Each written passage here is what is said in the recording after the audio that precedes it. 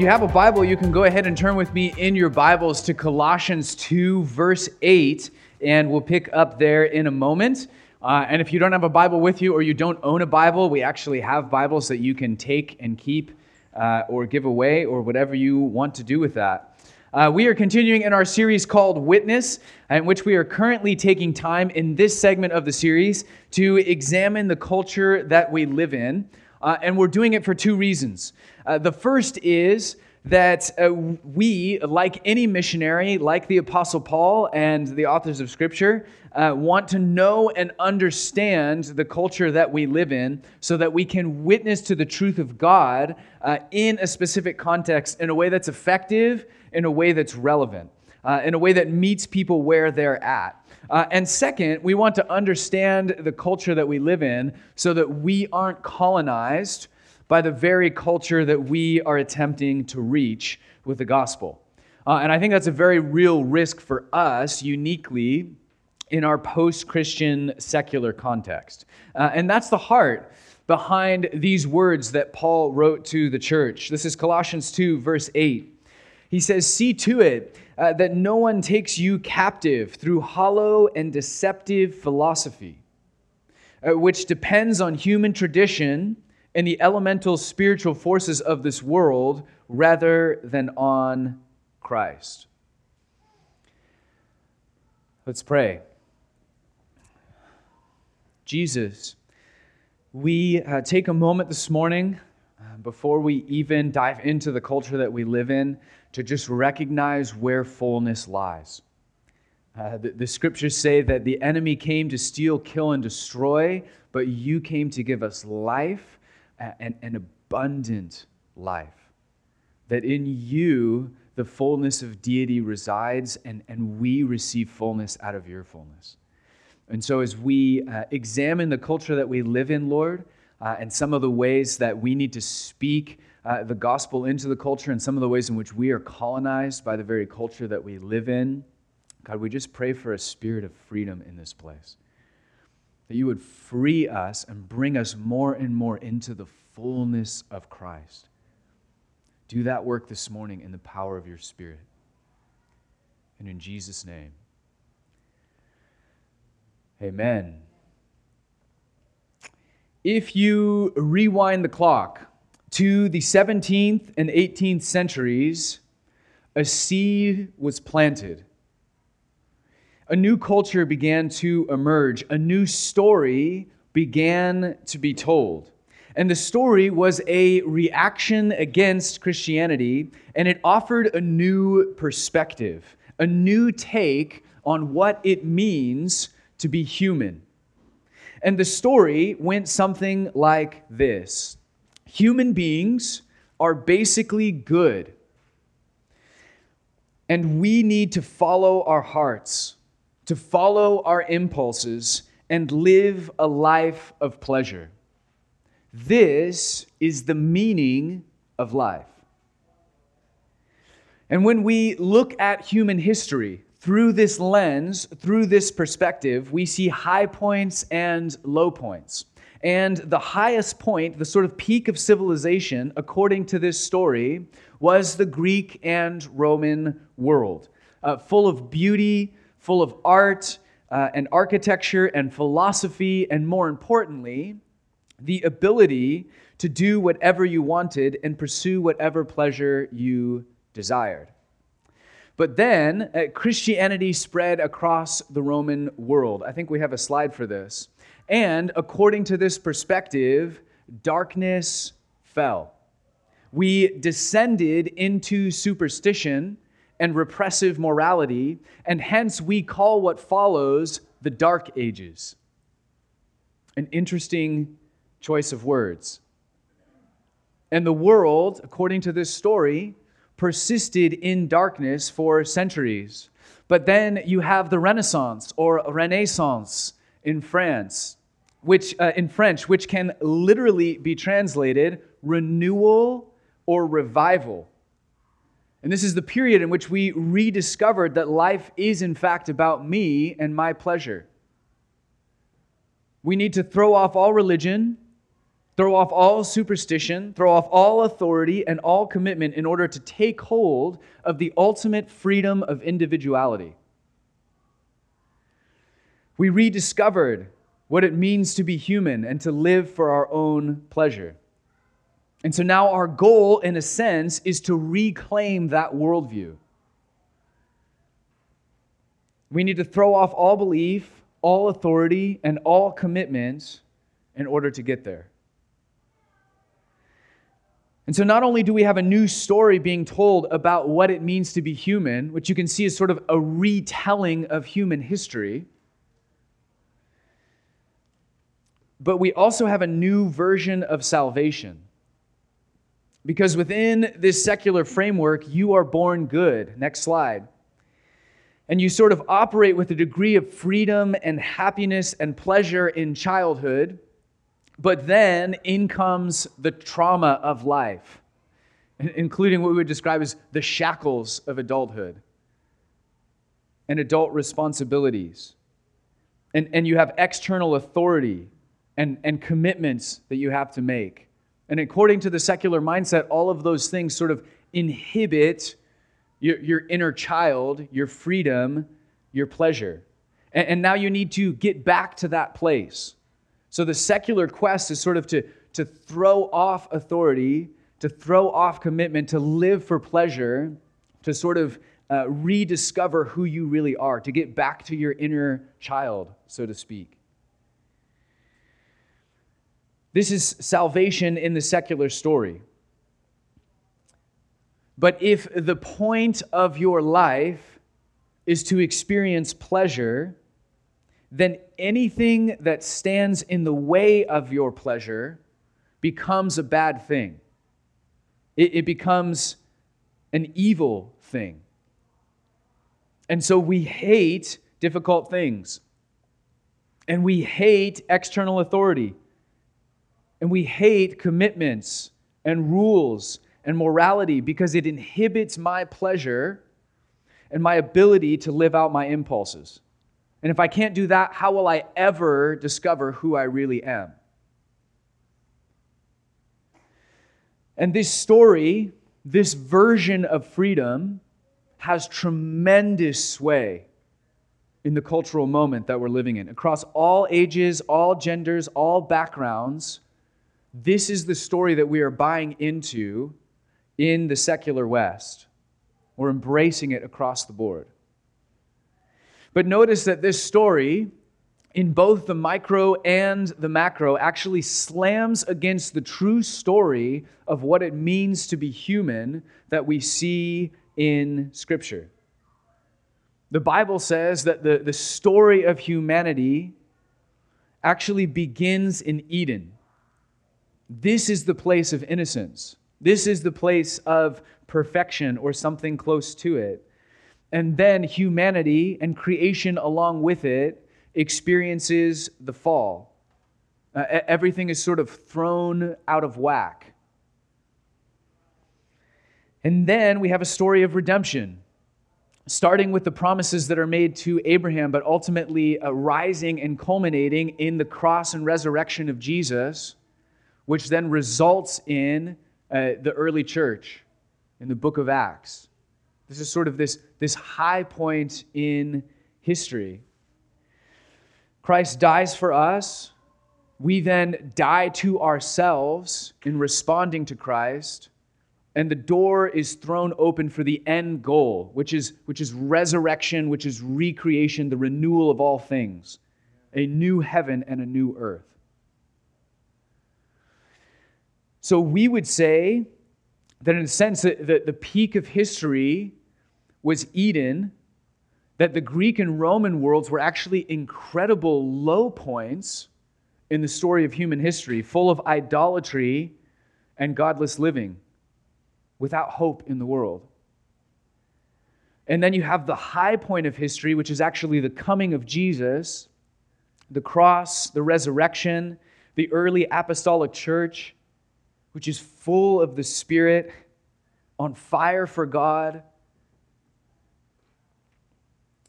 And then we see, or we kind of sense that perhaps the Western church in this moment It doesn't quite look like the book of Acts. Maybe it's fallen a bit from that. It's grown cold. And so now we pray for our own renaissance, our own revival. But we're not trying to get back to the Greek and Roman world. We look back at the early church and say, what if we could be like that again? But notice that this storyline, these two storylines, directly contradict each other. In fact, they are inverted. Secular culture says Greek and Rome were the peak, pleasure is the point, and now as a culture, we need to get back to that age. We need to get back to that place where we just fully express ourselves and our impulses. It's saying, essentially, that the definition of freedom in the secular framework is the freedom to indulge my flesh and to act on my desires without restraint, without limitation. That's freedom. And if you're viewing life through that lens, which millions of Americans do, then Christianity and the church actually becomes the bad guy. It's superstitious, believes in that crazy spiritual realm of existence. It's full of authority. It's full of commitment. It has all sorts of thoughts on what is right and what is wrong. It is holding us back from reclaiming that ancient utopian dream of freedom and pleasure. In fact, when it comes to sexuality, it's actually repressive. It is evil. To tell a man that he cannot sleep with another man is evil. To tell an unmarried person that they can't just have sex with whoever they want, that's repressive. You're repressing their identity. You're repressing their sexuality. And hence you have this strange shift that's taken place in recent decades where Christianity has gone from having the moral high ground in our culture to now having the moral low ground in the eyes of our culture. It wasn't that long ago that people would say, I can't come to your church, I'm not, what? Good enough. I'm not good enough. I'm not moral enough. But the new cultural voice actually says, I can't come to your church because you're not moral enough. You are immoral. You are bigoted. You are a suppressor. You are grinding against what it means to be human and pursue pleasure. You are the enemy. We now find ourselves being accused of the moral low ground. How did that happen? Well, we shifted the story about what it means to be human.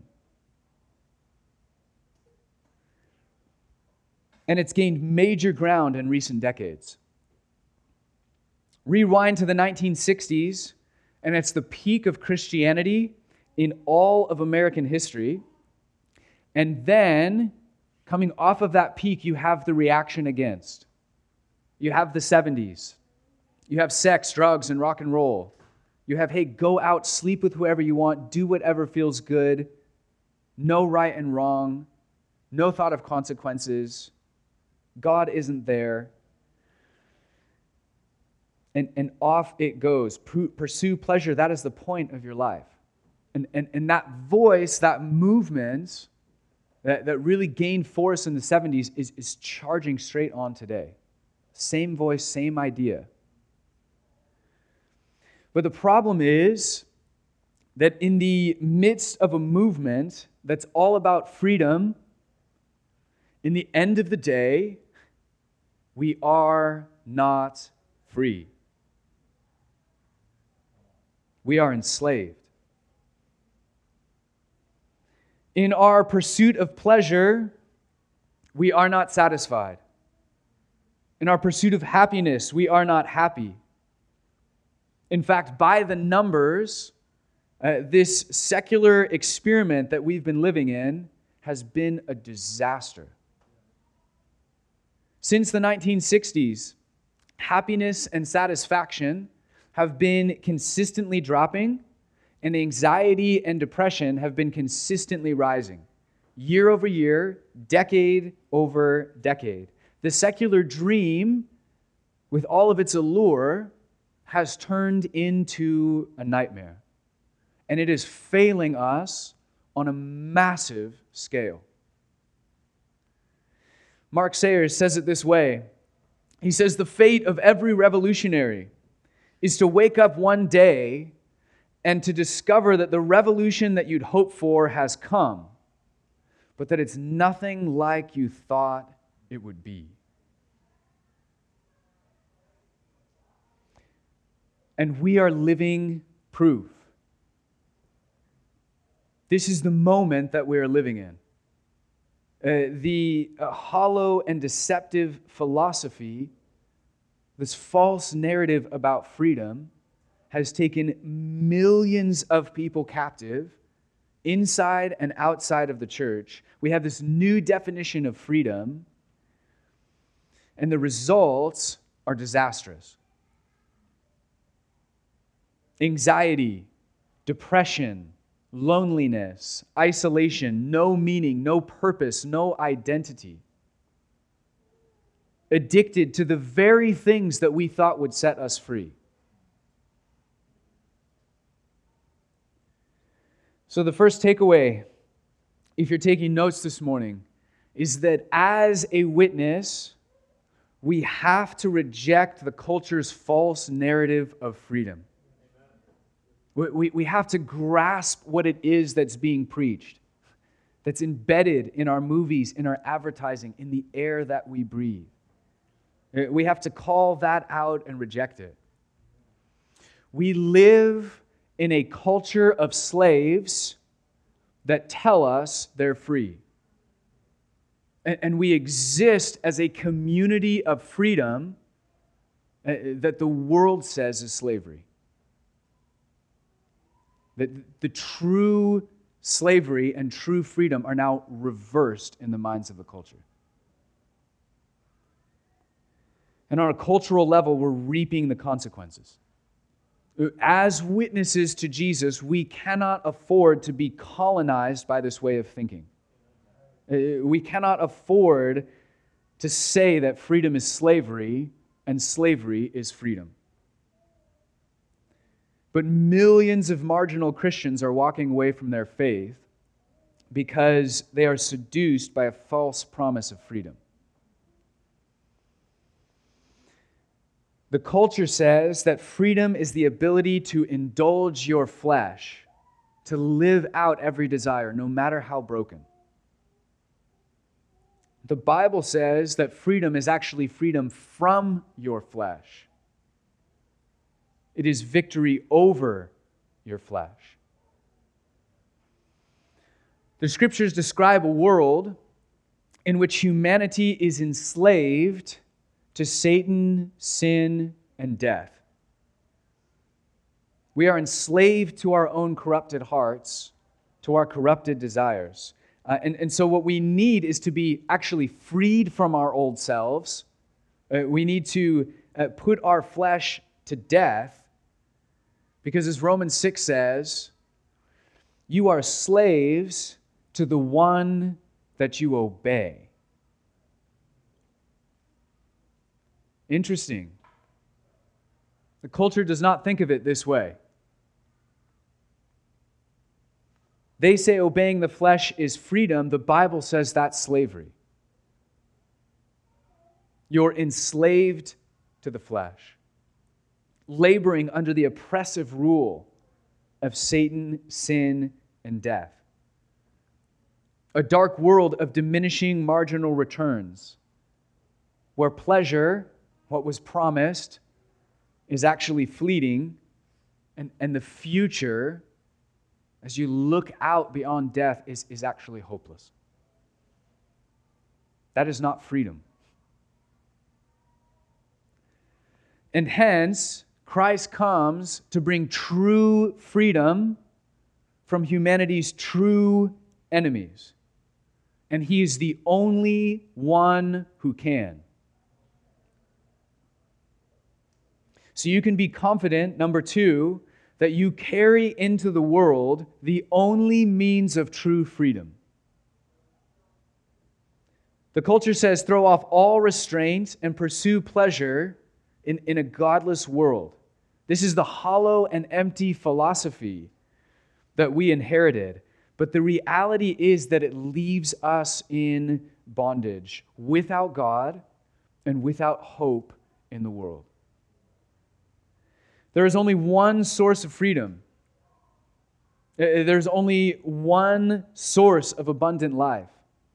There's only one way to exit slavery to Satan, sin, and death. Only in Jesus can we be released from those things, ransomed, redeemed, bought back, set free. There is only one source of freedom. Only in Him can our flesh be put to death, joined with Him in crucifixion. Only in Him can we become new creations, joined with Him in resurrection. If the human problem is actually religion and authority, and the solution is then to be radical individuals who pursue our own pleasure, then there's 1,000 different ways you can get about that. But if the real human problem is Satan, sin, and death, if the human problem is that we are enslaved to our own broken impulses, and we need a radical rebirth, then there's only one answer. There's only one source of freedom in the universe. And you know His name. Which brings me to my final point. We'll end here. Because you know Jesus, or rather because you are known by Him, you and I have the incredible joy of not just announcing the true narrative about freedom to a culture of slaves, but we actually get to experience it as well. We get to walk in the joy and the radical freedom that we have in Jesus. And there are aspects of that freedom which most of us experience immediately upon giving our lives to Christ. And then there are degrees of freedom that must be laid a hold of over time. The moment you give your life to Christ, the truest thing about you is that you are a new creation. You are free. Right then, right there, by the grace of God, you are free. You have the righteousness of Christ. You are more than a conqueror in Him. Sin shall no longer be master over you, as a fact, just because of who you are. New reality, sin shall no longer be master over you. You are free. And yet this radical freedom is something that we have to work out, that we have to grow in our experience of over time. And I can see this in my own life.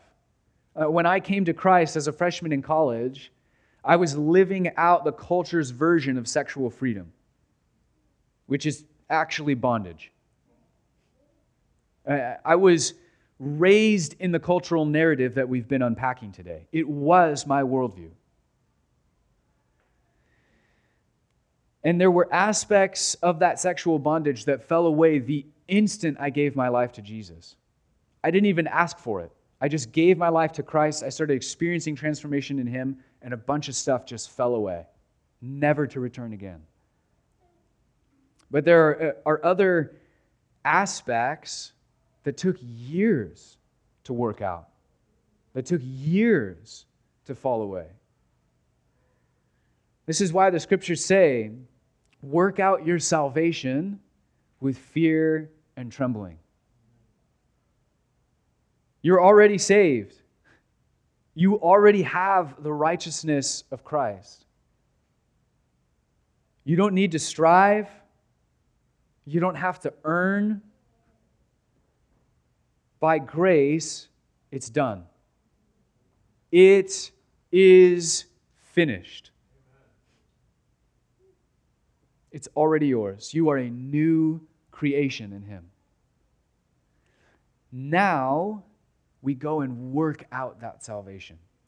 Now we go and grow in our experience of our own new creationness, going from one degree of freedom to another as we walk with Christ. It's for our great benefit and for His incredible joy.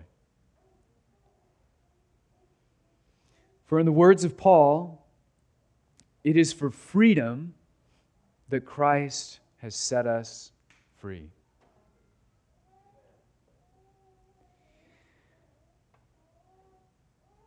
Let's pray.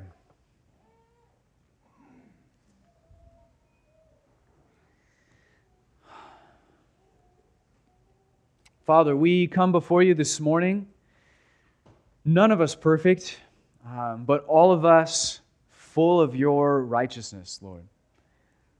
And I pray that if there's anyone here who was like me up until age 19, age 20, whatever it was, if there's anyone here who only has a secular framework to work with, who only has the fleeting pursuit of pleasure and death without hope lying ahead of them, God, I pray this morning that they would just surrender to you. They would take the step that most of us in the room have taken already, which is just to surrender to you, to say, Jesus, I don't want to live for pleasure. I don't want to live for myself. I don't want to live without hope. I don't want to buy into the secular narrative about what it means to be human and to reap anxiety and depression and loneliness and isolation and confusion and a future without hope. And so if that describes you this morning, I'd encourage you to very simply just place your hope, your faith, your trust in Jesus, and to surrender to Him. And Lord, for the rest of us in the room who already have surrendered, perhaps this is a good moment for us to surrender again.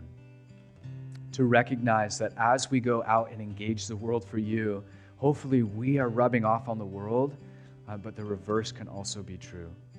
The world can rub off on us. And so over time, we begin to collect these mentalities, to be molded by these worldviews. And if we're honest, Lord, a lot of us in the room, we belong to you, but we've got a foot in both worlds. We're trying to believe what you say about freedom, and yet at the same time, we're believing what the world says about freedom. We're believing what the world says about commitment and community and authority and all those things we've been trained to reject.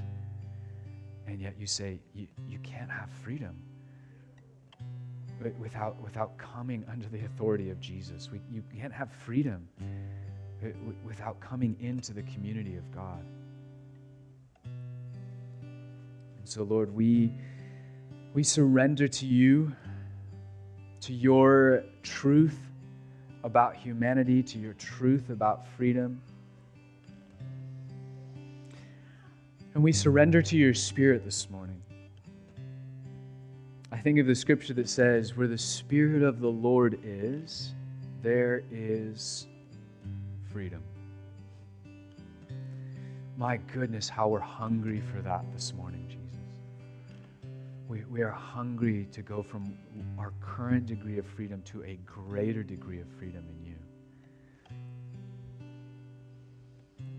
So we take a moment now, Lord, before we even head into worship officially, to just wait on you, to wait on your Spirit, to wait on your presence, recognizing that where the Spirit of the Lord is, there's freedom.